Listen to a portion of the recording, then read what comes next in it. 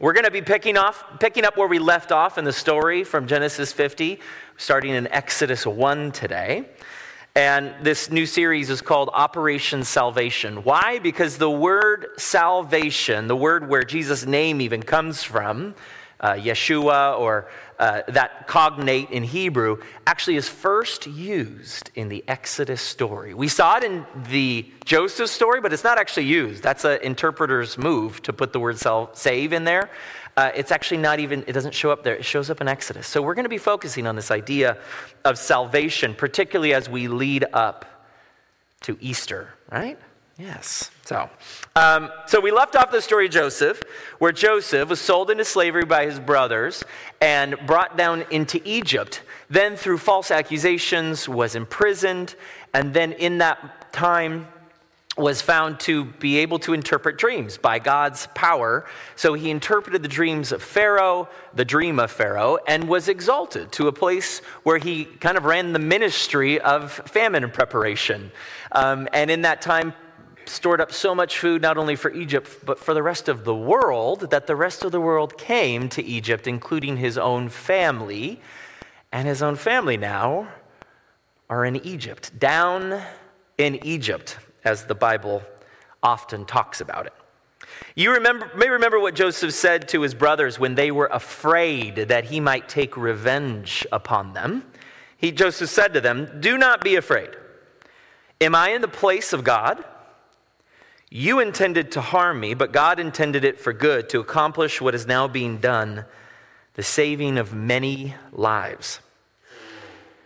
These words are left hanging over our head as the story of Exodus begins.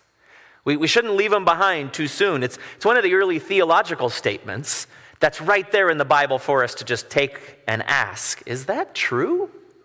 And so we're going to do something a little risky and fun. We're going to pass a microphone around. And while we do, friends who are worshiping online, we're actually going to stop the video and audio for what's in this room so people feel safe to be able to share and not have their words forever memorialized online.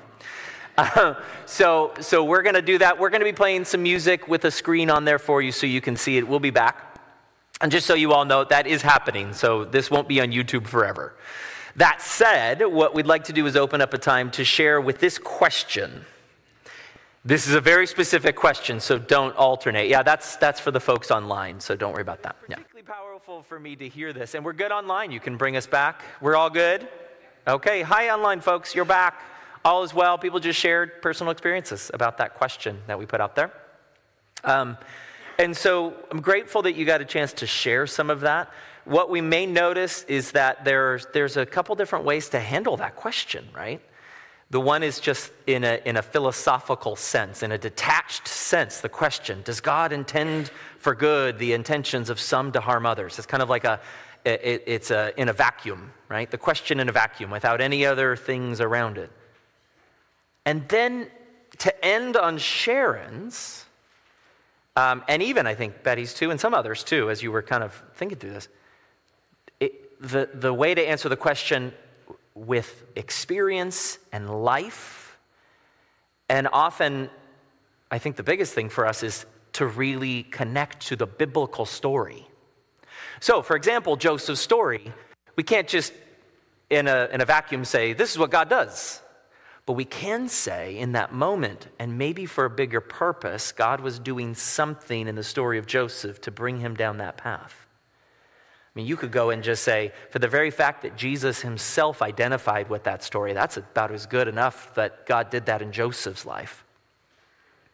And it became the very storyline that Jesus lived to descend and descend and descend so that God would exalt and exalt and exalt. So there are things like that when we connect to the story. And so, with Joseph's words and this piece kind of still above us and what was shared, we have our passage for today from Exodus 1, verses 8 through 14. And yes, I'm reading it from here. I don't love that. I love having a Bible in front of me, but I don't have anything here to hold the Bible, and all the pages would get kind of crazy. So from Exodus 1, we read, "Then a new king, to whom Joseph meant nothing, came to power in Egypt. Look, he said to his people, the Israelites have become far too numerous for us. Come, we must deal shrewdly with them, or they will become even more numerous, and if war breaks out, they'll join our enemies, fight against us, and leave the country. So they put slave masters over them to oppress them with forced labor, and they built Pithom and Ramesses as store cities for Pharaoh. But the more they were oppressed, the more they multiplied and spread. So the Egyptians came to dread the Israelites and worked them ruthlessly. They made their lives bitter with harsh labor in brick and mortar and with all kinds of work in the fields. In all their harsh labor, the Egyptians worked them ruthlessly. Let's pray. God, this passage is a tough one for so many reasons. And I'm sure that many in this room have a lot of those swirling in their heads and hearts, as I do now. God, help us with wisdom and thoughtfulness and compassion and love. Reflect upon this, and may your Spirit place in our hearts the capacity to hear what you have to tell us this morning. In your name we pray. Amen. Then a new king, to whom Joseph meant nothing, came to power in Egypt. Beginning in the book of Exodus, the biblical story takes a pretty dark turn. The rest of this biblical narrative as we move on will hinge upon this point, really.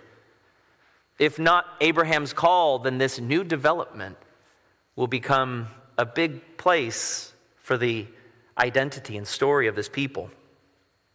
They find themselves in a foreign land under foreign rule with an oppressive king. Does God intend for good the intentions of some to harm others? Our passage today leaves us hanging. We had not given that answer. But what's happening here?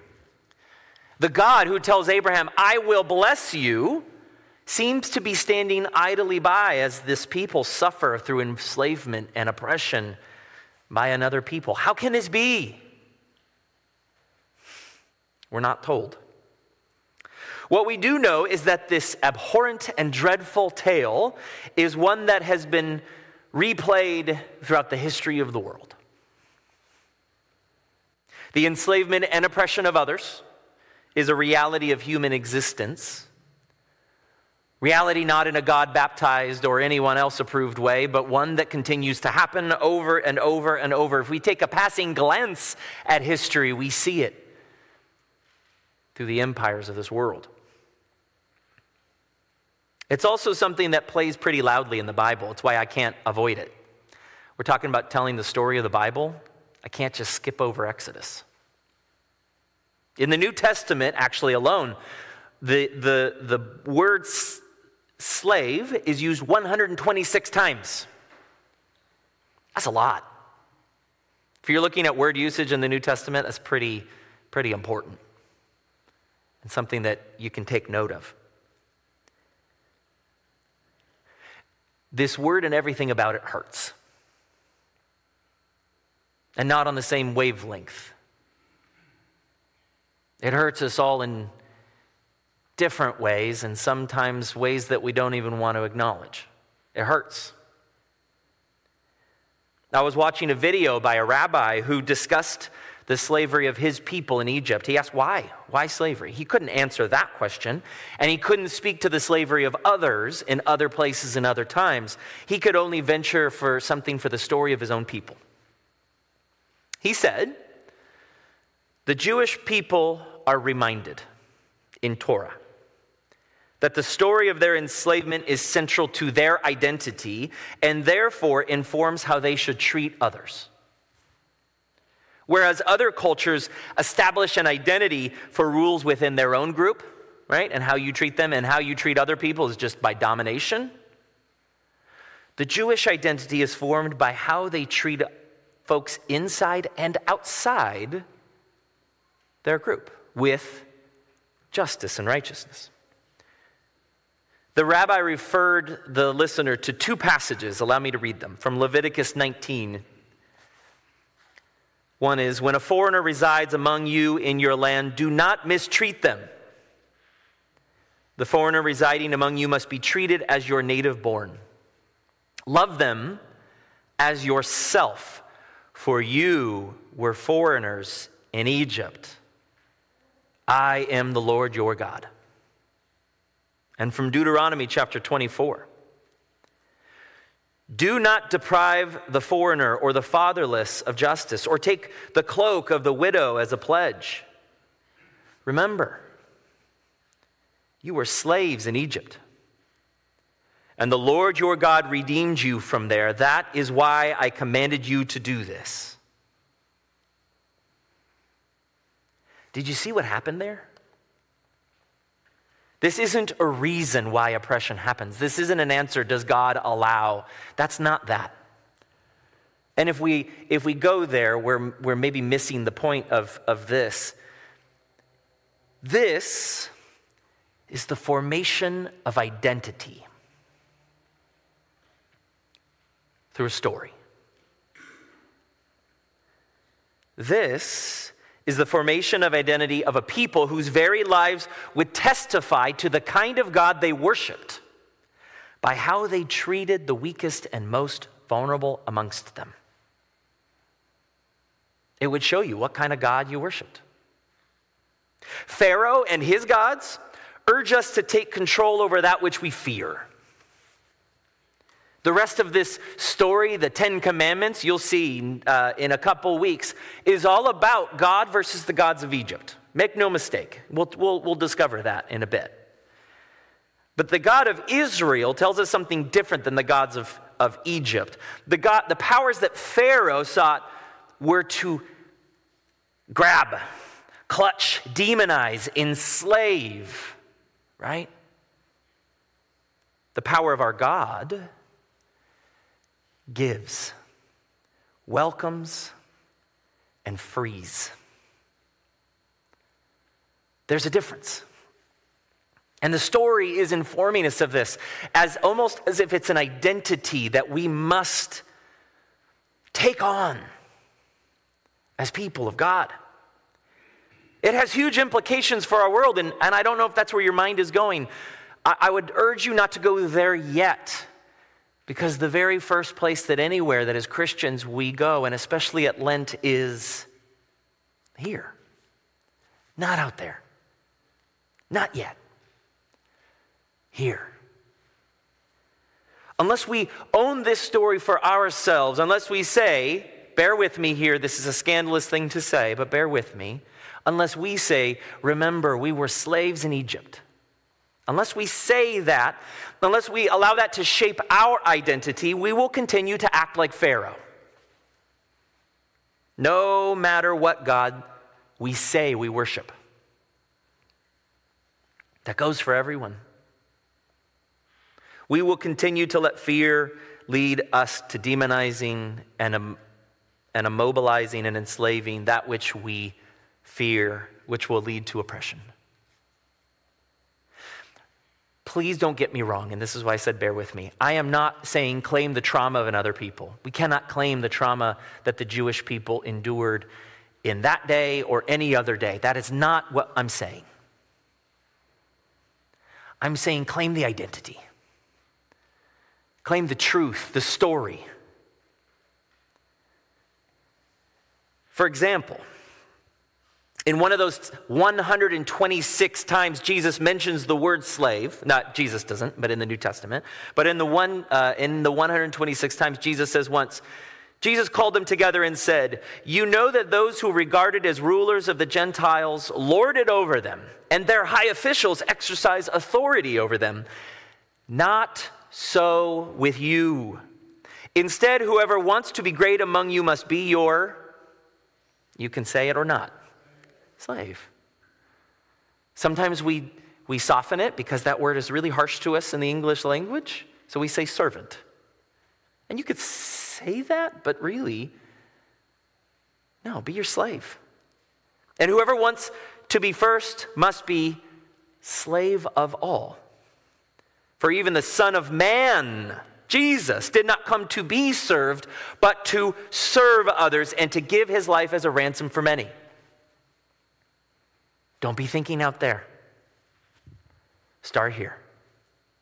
I want to go out there. I want to do it all the time. Start here. Because this is identity formation. And it is good news. This is very good news. It doesn't sound like it. It is very, very good news. This isn't Jesus telling us to serve powerful people and then we get what we want. No, that's what someone would do who is not formed by this story. That's Pharaoh's way or the way of Egypt. Don't read that into Jesus' words. This is Jesus asking us, what if we became the servant to servants? What if we allowed ourselves to be lowered beyond all measure? What if we became servant to the stranger, the foreigner, the immigrant, the outsider? Don't go political right now. You can. You will eventually. Don't go there right now. Allow yourself to think, who are these people? Who are these people God has put in your life? What if we worked to radically give up power instead of seeking it? So in closing, I wonder, does God intend for harm or for good the intentions of some to harm others? For anyone who claims a part in God's story, in some way it might be true. Because this story in Exodus, this abysmal tale of human evil, can indeed become part of our identity, of how we treat others. Just like the Torah leads us. Remember, you were slaves in Egypt. The powers of the world grab, clutch, demonize, deflect, defend, and enslave. But in God's story, there is redemption, good news, through giving, welcoming, and freeing. Let's pray.